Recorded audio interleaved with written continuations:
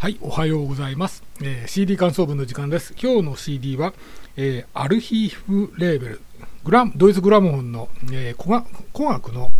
レーベルですよね。で、ジョン・セバスチャン・バッハで、平均律ピアノ曲です。今日はチェンバロのケネス・ギルバートさんの演奏です。まず、思ったのは、トラック1を聞いて、これはなかなかと思ったんですよね。で、もちろん理由は出てこなかったんですけど、なんとなくいいオーラが流れているなというのがあって、録音が、ちょっと、リアルな音の形よりは、ちょっと幻想的な感じがしたんで、響きが多めに取ってあるのかなというふうに感じて、そのせいかなと思ったんですけど、やっぱり聞いていると、そうじゃなくて、なんか感じるものがあるということで、もちろん理由はわからないという、感じなんですよね。で、バッハの、ちょっと、話題を変えて、バッハの楽譜って多分、こういう風に弾きましょうとか、細かい、指示ってのは多分書いてなくて、音符とか、せいぜい強弱はピアノとかフォルテシモとかって書いてあるだけだと思うんですけど、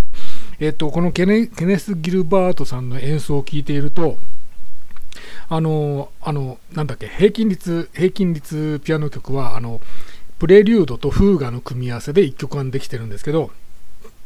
そのフーガの曲を聴いていて、本当にシンプルに単純にフーガのメロディーをあまり表情づけずに、もう淡々とフーガの、メロディーを連ねていくっていう曲もあれば、ちょっと、表情づけて山谷があるような感じで弾いていくフーガもあるんですよね。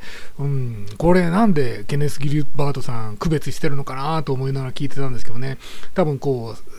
楽譜から受けた印象を弾いてみた印象でこういう風に弾くのがいいんだろうなという風に決めたんだろうと思うんですけどね。というわけで今回は、